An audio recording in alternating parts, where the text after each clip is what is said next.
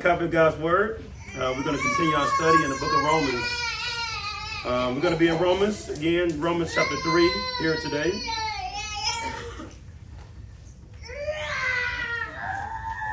That's how I felt about Romans this week. I felt that this week when I was studying it in the text. I was working through the text. It was a battle back and forth. But Romans chapter 3, looking at verse 9. Romans chapter 3, verse 9. It tells us in God's Word, starting at verse 9, what then? Are we Jews any better off? No, not at all. For we have already charged that all, both Jew and Greek, are under sin. As it is written, none is righteous. No, not one. No one understands. No one seeks for God.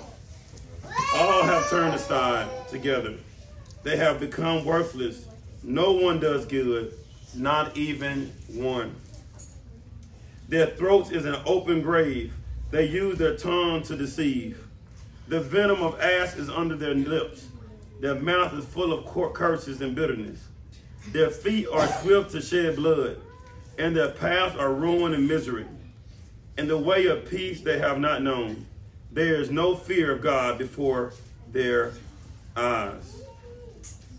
Now we know that whatever the law says, it speaks to those who are under the law, so that every mouth may be stopped and the whole world may be held accountable to God. For by works of the law, no human being will be justified in his sight, since through the law comes knowledge of sin. I want you guys to pray with me at this time.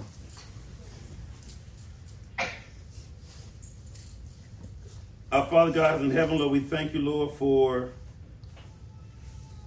again, this time in worship, Lord. We get to be able to hear your word to be proclaimed. So, Lord, we ask you, Lord, to give us, Lord, the ears to listen to your word. Also, Lord, give me, Lord, the power, Lord, to preach your word faithfully. That if it's not in your word or deviate from your truth, remove it from my mind, my heart, and my lips. Let me proclaim your truth, that your saints in here, Lord, are edified and encouraged this morning, and that your name is glorified this morning. So, Lord, we ask you, Lord, to bless the worship at this time. And help me, Lord, in my weakness. I need your strength.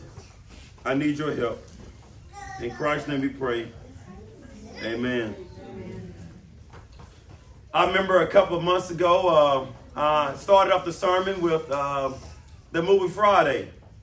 And after the sermon, my boy Zoe pulled me to the side like, bro, you need to go watch this movie again. I think I got the movie right. So, hey, I'm going to take another stab at Friday again.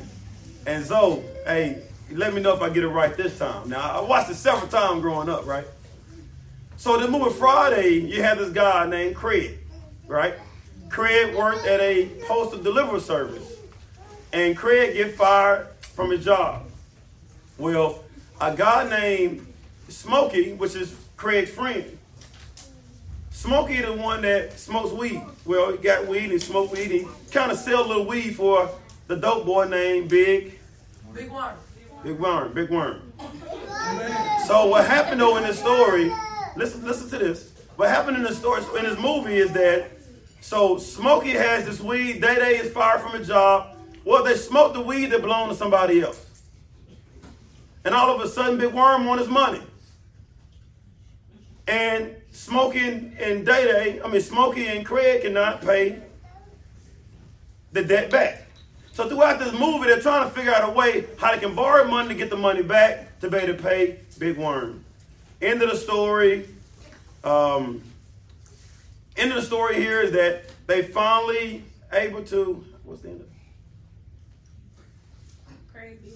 Craig beat up Debo with a brick. He threw a brick and hit him, knocked him out and everything. So they didn't have to worry about Debo anymore in this. And that's it, right? No, Smokey stole the money and paid Smokey stole the money out of Debo pocket, took it and he made to pay his debt, and everything was good. Did I do good that time? No. I was close to it. But stick with me on this. The purpose of it is not about Friday and Romans. The purpose of describing Friday, it points us to a storyline. Someone owed a debt and someone had to pay a debt. Well, in Romans, what's the storyline? How do we get to Romans chapter 3, verses 9 through 20? What is happening in this text? That's what I want you guys to kind of think through it here. What is happening in this Roman text? We always quote this scripture, no one is righteous, no, not one, y'all sinners. We always know that verse, right? But what's the context? Why did Paul say that? It's the reason why he mentioned these certain scriptures. And what he's going to get at today? He's going to get at all are under sin. And so all of this flows from, we have an Old Testament in the Bible, and we have a New Testament in the Bible. The Old Testament deals with the law, how the whole world is under sin. Amen. The whole world is in bondage to the law. The whole world is in bondage to sin. And the New Testament now comes in now. It talks about now people are under grace. Under law and under sin in the Old Testament, but now they're, under this grace in this New Testament. And Paul is reminding this Roman church that you are under grace, you are under Christ, so now live in unity with each other. So family, this morning, let us be encouraged as we hear how Paul underlines what does it mean to be under sin. And by being under sin, sin divides the church. Sin brings disunity in the church. Sins devour one another. But for those that are under grace, they don't forget what Christ has done for them. It unifies the church. Because the church now are people are made up of people that are serving Jesus instead of serving themselves. The church is not about them getting everybody to see what they're doing. It's about everybody in the church seeing what Jesus is doing through the body of Christ. So Paul is encouraging them in this. And so you might not see that already in Romans chapter 2, chapter 1 and 2 and 3. But Paul wants them to first understand that you were under sin. And you couldn't get yourself out of sin. That's why Jesus had to come to give grace, to bring you out of sin. If Jesus didn't come, we'll still be in sin. But Jesus came so we won't be under sin, but we can be under grace. I kind of gave you guys, like I gave you guys from over Friday. I think I did a good job again. But the same thing I'm doing here is that I gave you guys kind of a overview, a Wikipedia overview type deal. Real quick of what's happening here. But now let's go a little bit deeper on what does it mean to be under sin. We're going to do it at 3 points today. The Jews have an advantage but are under sin with the Gentiles. That's going to be verse 9. Point 2. What does it mean by all are under sin? What does that even mean again? Verses 10 through 18. And we're going to end off this morning with verses 19 and 20 with point number 3. The law shows that all are under sin. And if I can name this message is, no need for boasting. All are under sin. No need for boasting. All are under sin. Let's jump in point number 1. The Jews have an advantage, but are under sin with Gentiles. This question right here in verse 9, what then? It's a question that kind of deviates back from verse 1. Open your Bible, look at verse 1 in chapter 3. The question he asked already out the gate. What advantage has the Jew? You remember the Roman church would consist of all Gentiles. No. The Roman church would consist of Gentiles and Jews. It were 2 ethnic groups in this church. You had the Jewish people in the church. You had the Gentile people in the church. And so Paul in verses 1 through 8, he has to describe to the Jews, he's talking to the Jews. He tells the Jews the advantage of them being in the church. Advantage of them being Jews.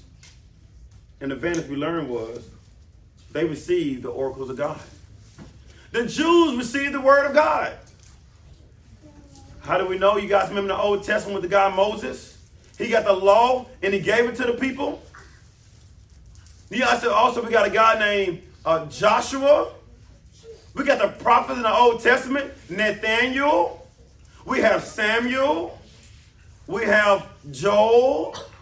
We have all these different people in the Old Testament were prophets, and they was able to write down God's word, and they was able to give it to the rest of the Jewish people, not the Gentiles.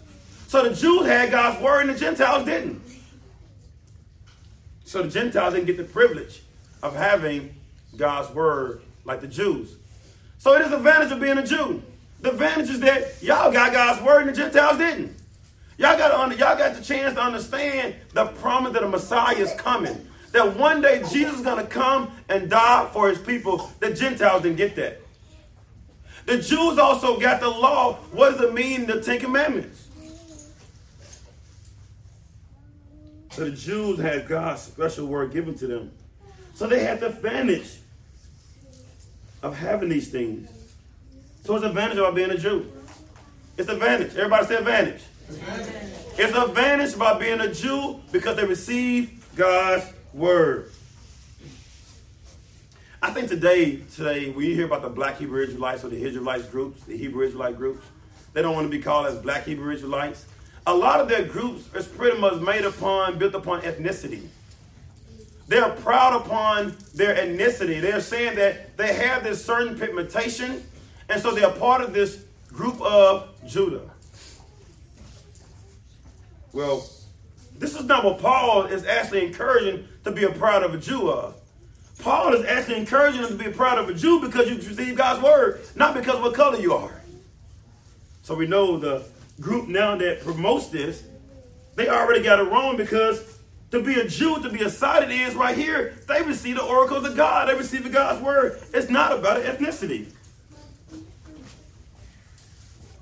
So the Jews receive God's word, the hold of God's word. And not only that, we learned last week, they already out the gate got a chance to understand what does it mean to be under sin or to be in sin. We get a story of David, how David sinned against Bathsheba. And so that was a picture of them sinning. And so what did they get this from is that the law was given to the Jews, and David knew that he broke the law. He knew he sinned against God. And all throughout the Old Testament, it talks about sin. How did the Jews get this? Because they received God's word. But now, so we see in verse 9 is a different question than verse 1. So we know that the Jews is the advantage of being a Jew. But now this question today is a little bit different. Now it's asking if the Jews are better off than the Gentiles since they got God's word. So are we as Jews better than the Gentiles then? We got God's word first, so we must be better than the Gentiles. That's what the question is getting at.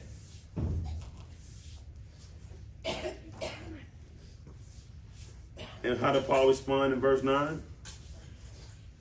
No. You're not better than the Gentiles. Look in the rest of verse 9. He explains to them that, yes, you have an advantage, but you're not better. No, not all. No, not at all, he says right here. He uses double negative. No, not all. For we have already charged that all, both Jew and Greeks, are under sin. The end of verse 9 helps us see that this section in Romans now consists of Jew and Greek. That all are charged to be under sin. So you ask the question now, for the Jews to be raised up in pride. For the Jews to be raised up in pride. Can you get some assistance? For the Jews to be raised up in pride, then now we see that, yes, you have an advantage of receiving God's word, but you're not better than the Gentiles. This humbles the Jews, isn't it? This humbles the Jews. This humbles the Jews now that for Jews boasting in of themselves, that say that we have an advantage and y'all Gentiles don't have this advantage. We're better than you. Paul lets them know that you're not better than them since you have an advantage.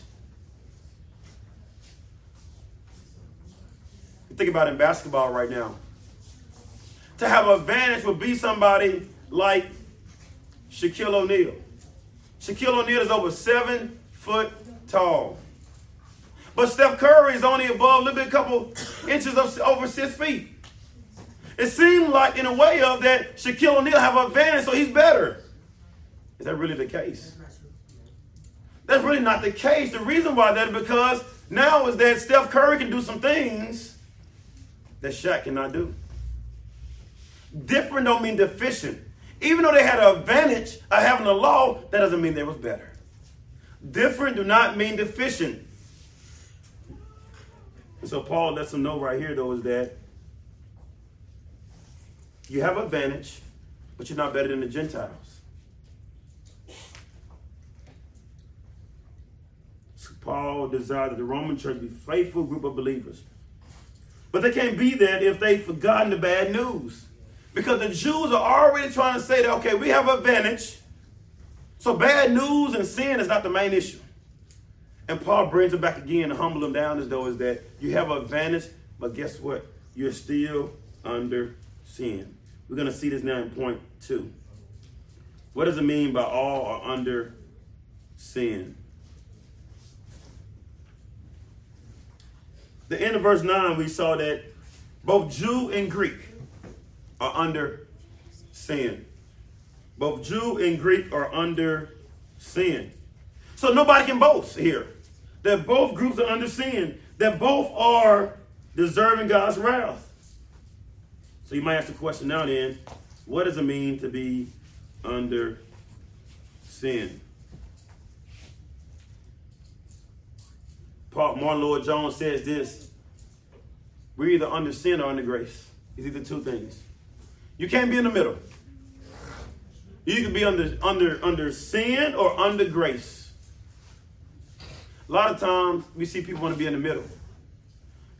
They want to be in the middle at times. They want to enjoy their sins, but tap into grace when they need it.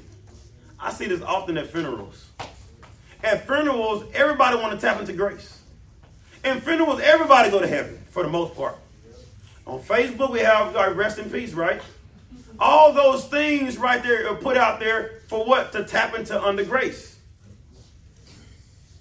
Paul lets us know that you can't be under both.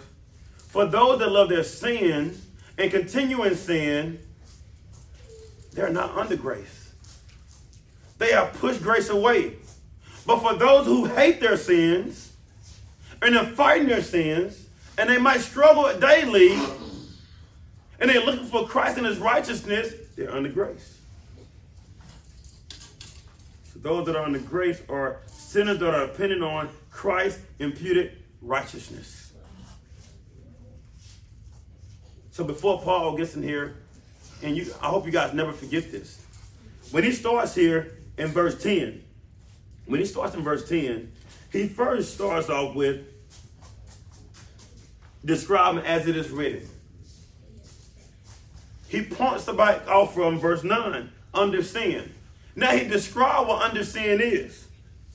But the first thing he lays out, though, before he starts describing sin, he described under sin.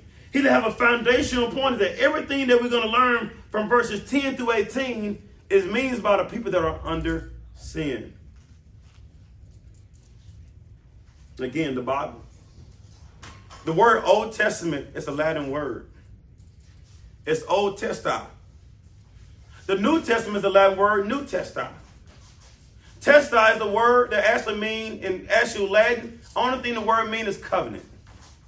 So the whole Old Testament Bible is the Old Covenant.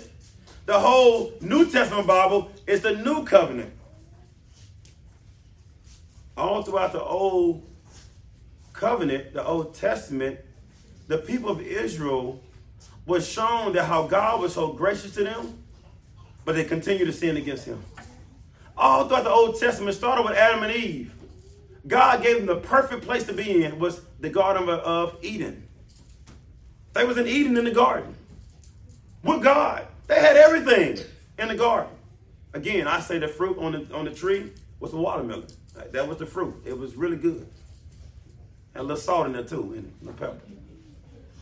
And for them, they had God, and the garden was better than the fruit. God was better than that. But for them, they gave in to sin, and corruption came into this world. From Adam, out of one man's sin. We see it all the way through with Noah, Abraham, David. All the way throughout the Old Testament, it's full of sin. Because sin came into the world. And this is the Old Testament let us know they was given a law, they were given God, and they still sin. The whole Old Testament is full of sin. But the New Testament comes in, it comes in with grace. That someone came in. He lived a life different from everybody else in the Old Testament. He was a lot different from you, Shatera. He was perfect. He was a lot different from you, Greg. He was perfect, and his name is Jesus. Jesus was on the same law in the Old Testament. He was tempted like Adam and Eve in the Old Testament. He was tempted like David in the Old Testament. But Jesus, when he was tempted, he didn't give in to sin. He trusted in his Father. Amen. And became righteous. Amen. And when he died on the cross, he died on the cross not for his sins, but the sins of his people. Yeah, who is his people? For those that are sitting out here and myself that are believers. You were his people. He took your sins and placed them on himself. And what had happened with him? He became sin. The one that who knew no sin became sin, that in him we can become the righteousness of God. Did I get that right, audience? That we can become the righteousness of God. But the first thing he talks about here is that it's sin. It's sin. And Paul is going to get in now in our text right here. So we understand what under grace means. But we can't get grace until we understand what sin is. We can't understand grace until we understand sin. Because we're not going to cherish the grace. We're going to trample on grace. We're going to trample upon grace. We got to understand what sin is. We also got to understand who is in sin. And then what Paul does in verses 10 through 18. How's he going to do this?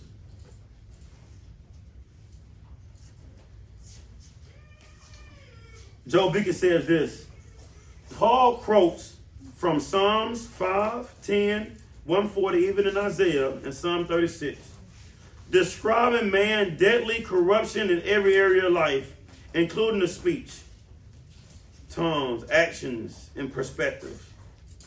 So verses 10 through 18 is verses dealing with what does it mean to be under sin.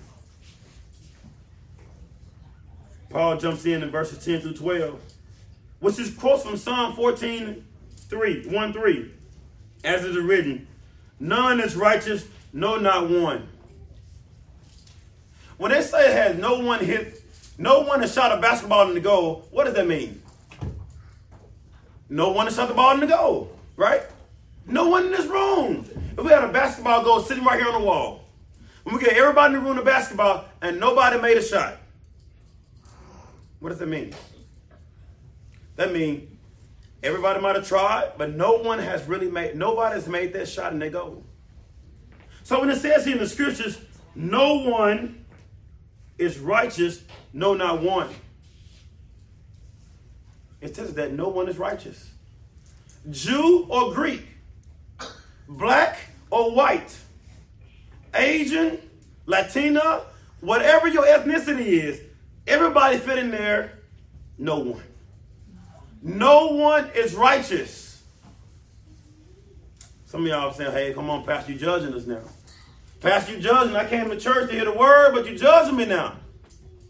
It's not me. The Bible says it right here. It says that everybody in this room right now, everybody in this room, it says that no one is righteous. Well, I did help somebody yesterday, right? They didn't help anybody. I'm righteous and they're not. That's not what it says here. It says that no one is righteous. And what it means by this righteous gets to this word as dealing with judgment status. It's saying that we all in this room stand guilty. So we all stood before the judge, apart from Christ and what he's done. For all of us in this room, the judge say, come forward, Jordan. Come forward, Denise. Come forward, Caleb. Come forward, Jacob. The judge say, come forward. And the judge looked and say, right here, this is all that I have seen you did. And the judge said, Jordan, you stand guilty of this charge, this charge, this charge. Jacob, you stand guilty for this charge, and this charge. That's what it's saying here, no one is righteous. That God has charges on us. That all of us have sinned, that we all stand guilty. All the way back from Adam and Eve. So if we all stand guilty, how can we boast? Well, I only stole one piece of candy my whole life. I only stole one piece of candy. Greg actually robbed somebody and shot them for some money. So why does Greg stand guilty and I stand guilty with Greg? Like, we shouldn't be together here. His sin is worse than mine. That's not what it says here. It says that no one is righteous, that all of us in this room, one small little sin. Small little sin. So we all stand guilty before God. Everybody with me now? Have I said enough now? All right. We all have sinned. We all stand guilty before God. Okay? Amen. Verse 11. It even goes on and said, no one understands. No one understands the things of God. Everybody was dead in their sins. They enjoyed their sin. They enjoyed one up on everybody. Eve in the garden, as she met with the serpent. I think they were shooting dice over there talking for a minute too, for real. So as Adam and Eve was talking, Eve and the serpent were talking, the serpent kind of threw at her like, hey, man, God hold him back. You can be as God. What was that type of language? It was one up. Eve had the chance to one up God. That Eve had the chance to be God or to be over God. So Eve said, hey, I'm going to take advantage of this. Eve said, what? I want to eat upon the tree and I can be as God. All throughout the scripture, that's what happened. People are trying to one up God. They want to be better than God. And not only try to be better than God, people want to be better than people beside them. I look better than this person. I can do this better than this person. People want to taste the place of God. No one understands the things of God because everybody wants to be God. We all have done this. We all have grew in pride. And it also said no one seeks for God. Some of y'all said, when I walked down the aisle, I sought after God. The scripture said no one seeks after God. No one. No one. Thank you, brother. No one seeks after God. Family, we have chosen the things in this world. When we sin, that's our own flesh. We have done it.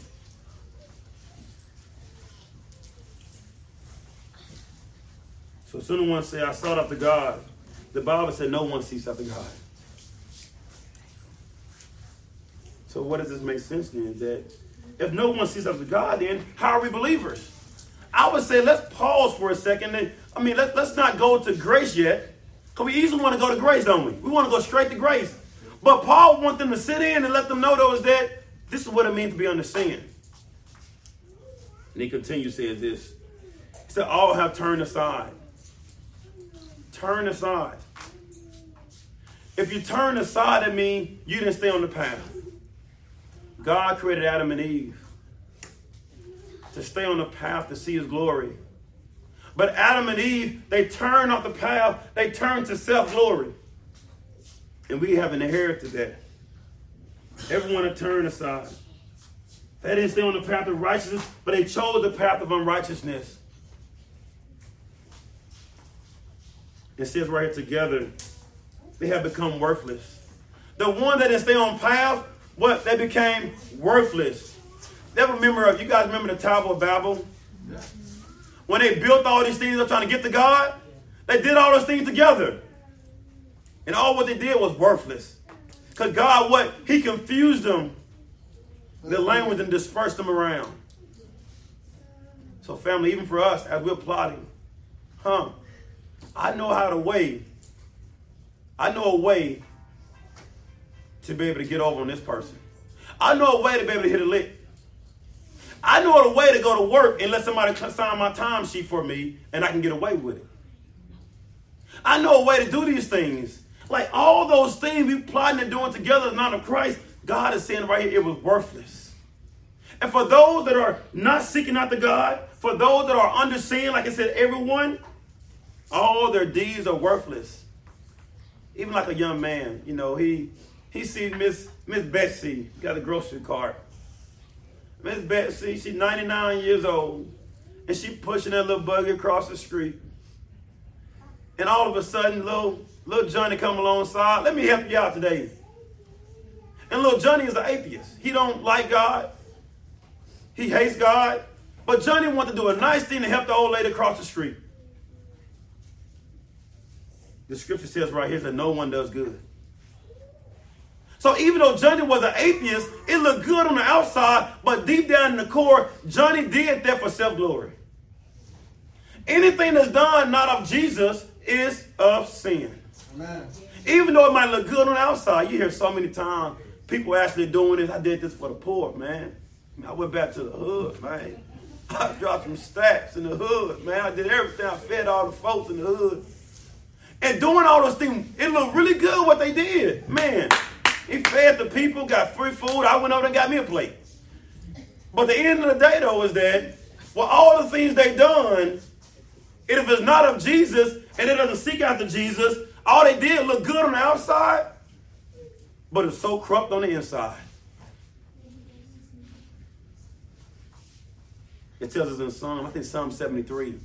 It's a beautiful psalm. I always talk about that. I mentioned it to, I think, KJ before. In Psalm 73, I mentioned.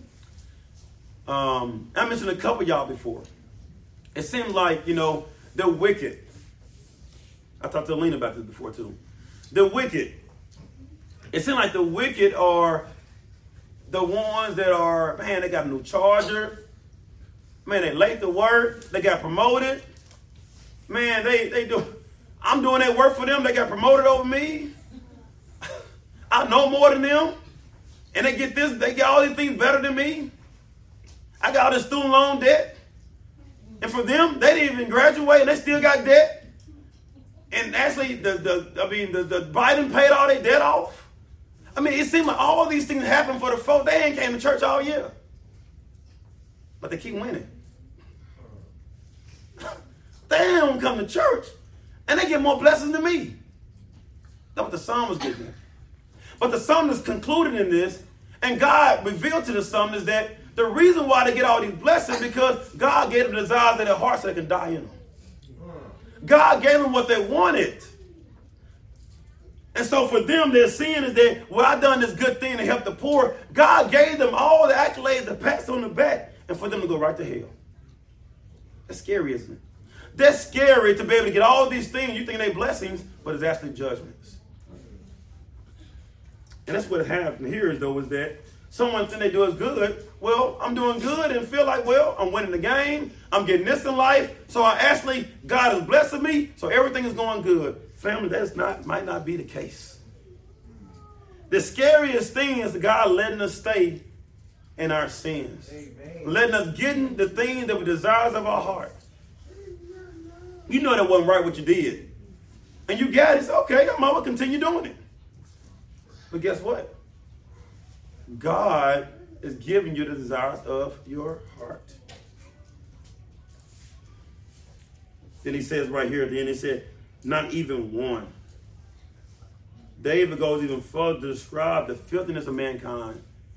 That not even one person on this earth, no one on this earth, not somebody in Australia, Africa, no one on this earth. Everybody has sinned.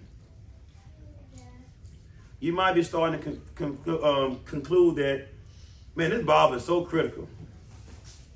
There ain't no way that we can make it to heaven if all of us in this room has sinned. If everybody's unrighteous in this room, everybody's sinned, How in the world can we make it to heaven?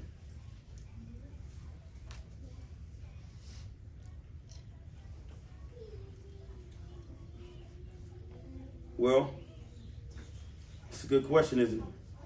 How is it possible we can make it to heaven? Look at verse 13. I'm going to come back and answer the question in just a moment. Their throats is an open grave. Someone said a throat is an open grave is that they are waiting to devour someone with their words. This is waiting.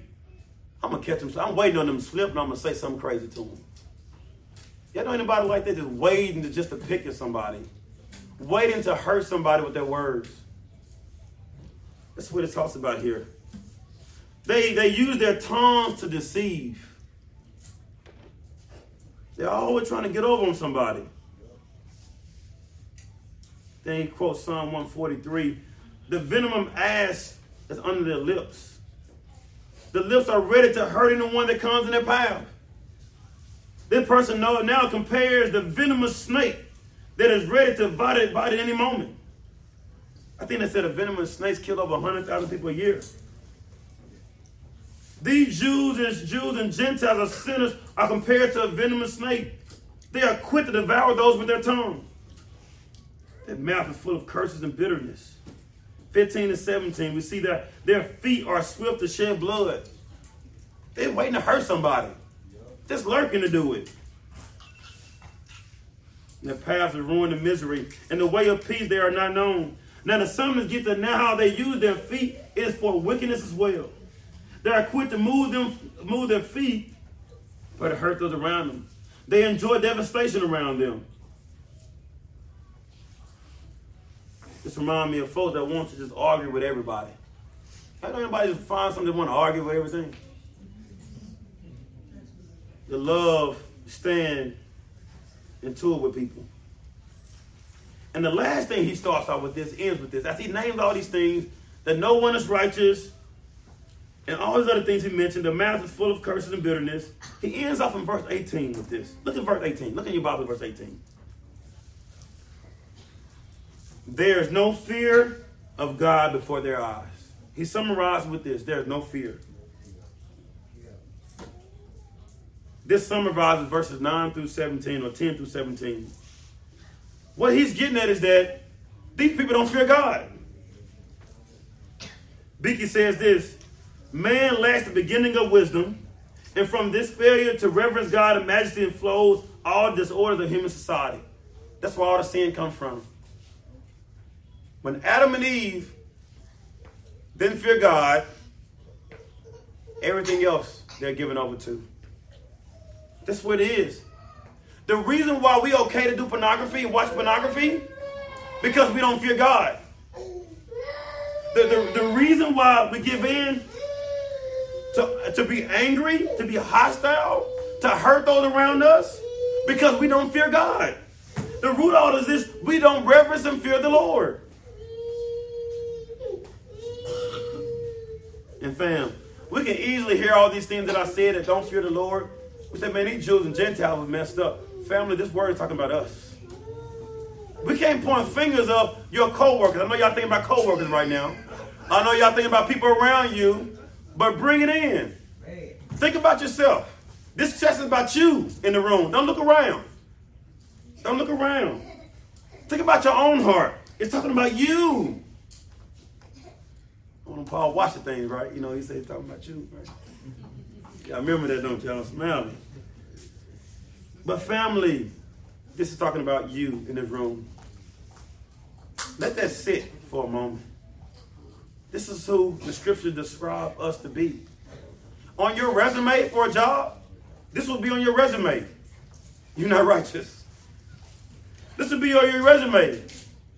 You're devouring those around you with your tongue. This will be us. Point number 3, as we end here this evening. You might feel like, oh, Preston, man, I didn't come here to hear this. I didn't come here to hear about all of us were not righteous, that we all sin against God. I didn't come to hear that. Point 3. The law show that all are under sin. So Paul is saying is that now, okay, I mentioned all these things about sin. And these things are actually systematic. You know, he took all these verses of Psalms, Isaiah, and everywhere and put them all together to let them know total depravity, that everybody has sinned, everybody's corrupt. Paul knows that somebody in the room is still trying to think like, hey, I'm not that bad still. You got that 1-2 people in the room still after hearing all these things. Yeah, he said all these things, but I'm going to leave that to Rihanna and KJ and Miss Kathy. They're the ones like this. Paul said, you finna get this work today. Look at verse 19. He said, now we know that whatever the law says, it speaks to those who are under the law. Paul said, okay, this happened here, home. You don't understand what I'm saying? Let me bring it home even more now. Now we know that whatever the law says, it speaks to those who are under the law.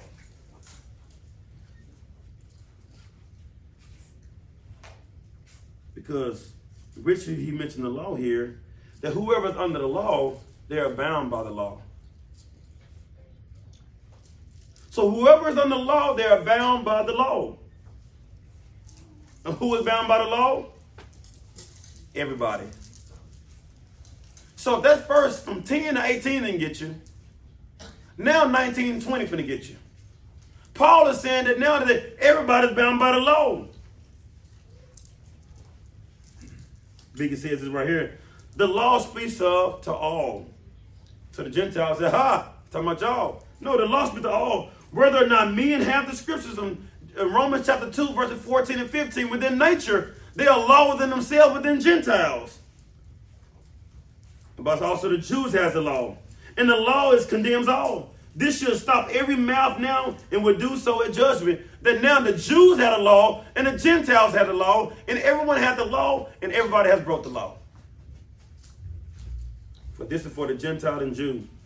That everyone is under the law of nature and some that are under the law of nature and also the scriptures. What's the reason for this of being under the law? For Paul to let them see that all of y'all have sinned against God. And this explains it in verse 19. So that every mouth may be stopped. Some of the mouths in the church, the Jewish mouths in the church, or just the Romans, or the Gentile mouth, it said no, every mouth can be stopped. And the whole world, everybody say whole world. Whole world. Everybody sleep, say whole world. Whole world. All right, y'all up then. God wants to stop every boastful word of self-glory that everybody in the world have sinned against God.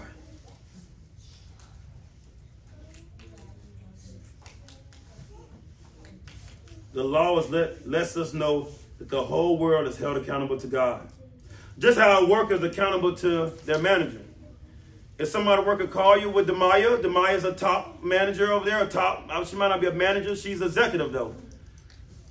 And so if Demaya is over somebody in this room at work, and she asks you to do something at work, you don't do it, Demaya can write you up. Or Jakayla can write you up the job. Why can they do that? Because they're in a place to do such. They have authority in a certain position to do such. Because they are in a position to do such. Well, family, God owns the world. He is our chief manager, chief supervisor. He is the chief one, and he has given us also job descriptions as well, just like Demaya and Jakayla have given their worker job descriptions. And so we have job description God has given to us to keep his commandment, right? To love him. And we have what? Disobeyed him. And we deserve whatever God says for those who break the law. And what was it? His wrath. We can't say, well, that's not fair, that's not right. Well, he owns it. We can't tell Jakayla and Demaya, this is not right. They are in a place to be able to say, this is what we require of you here. In the same way, God does the same thing for us. And family, we all have not listened to our chief manager, our chief supervisor. For by the works of the law, no human beings, will be justified in his sight. The law shows that nobody can be right before God. The law shows that if everybody stood before God, we stood before the judge. You can try to get a public defender. You can try to get your own lawyer to help you out to petition before. But God said, no, you stand guilty before him. So what's the law for? The law let us know that we cannot be justified in and of ourselves. The law shows us that we need somebody outside of us to save us. Which brings us to the end of this message. I mentioned all the sin that everybody's sinned. It's only one person that ever walked this earth that didn't sin, Joaquin. And his name is Jesus. Joaquin, Jesus was perfect. Jesus was good. When the scripture said no one is righteous, family, Jesus was the only one righteous. But the crazy thing about it, Jesus was the perfect one. He was the perfect one to walk this earth, Correll. He was righteous, Miss Kathy. Jesus was so good in all his ways, but he got put to death. He got punished for something that he didn't do. You remember I said the lawbreakers deserve God's wrath? Why did Jesus get God's wrath by the Father? Jesus did never sin. Why did he get punished? That's the question that we need to ask. Ms. Denise, we need to think about that question. Why did Jesus get punished if he's perfect and we are the one that are described from 10 through 20? Family, if Jesus wasn't punished, family, we die in our sins. We die guilty before God. So we turn this story around. As we sitting there before the judge, and the judge say, come forth, Denise. I have these charges on you right now. I have these charges on you. And Denise, you look around and look and say, yes, these charges are mine. Then all of a sudden, somebody raised their hand in the courtroom and they yell out and said, I take those charges for you. Those charges belong to me. And the judge looked down at Denise and say, Denise, well done. You are righteous. You are set free. But you that raise your hand, come up. And you are the one to get the wrath of God. Family, that was Jesus.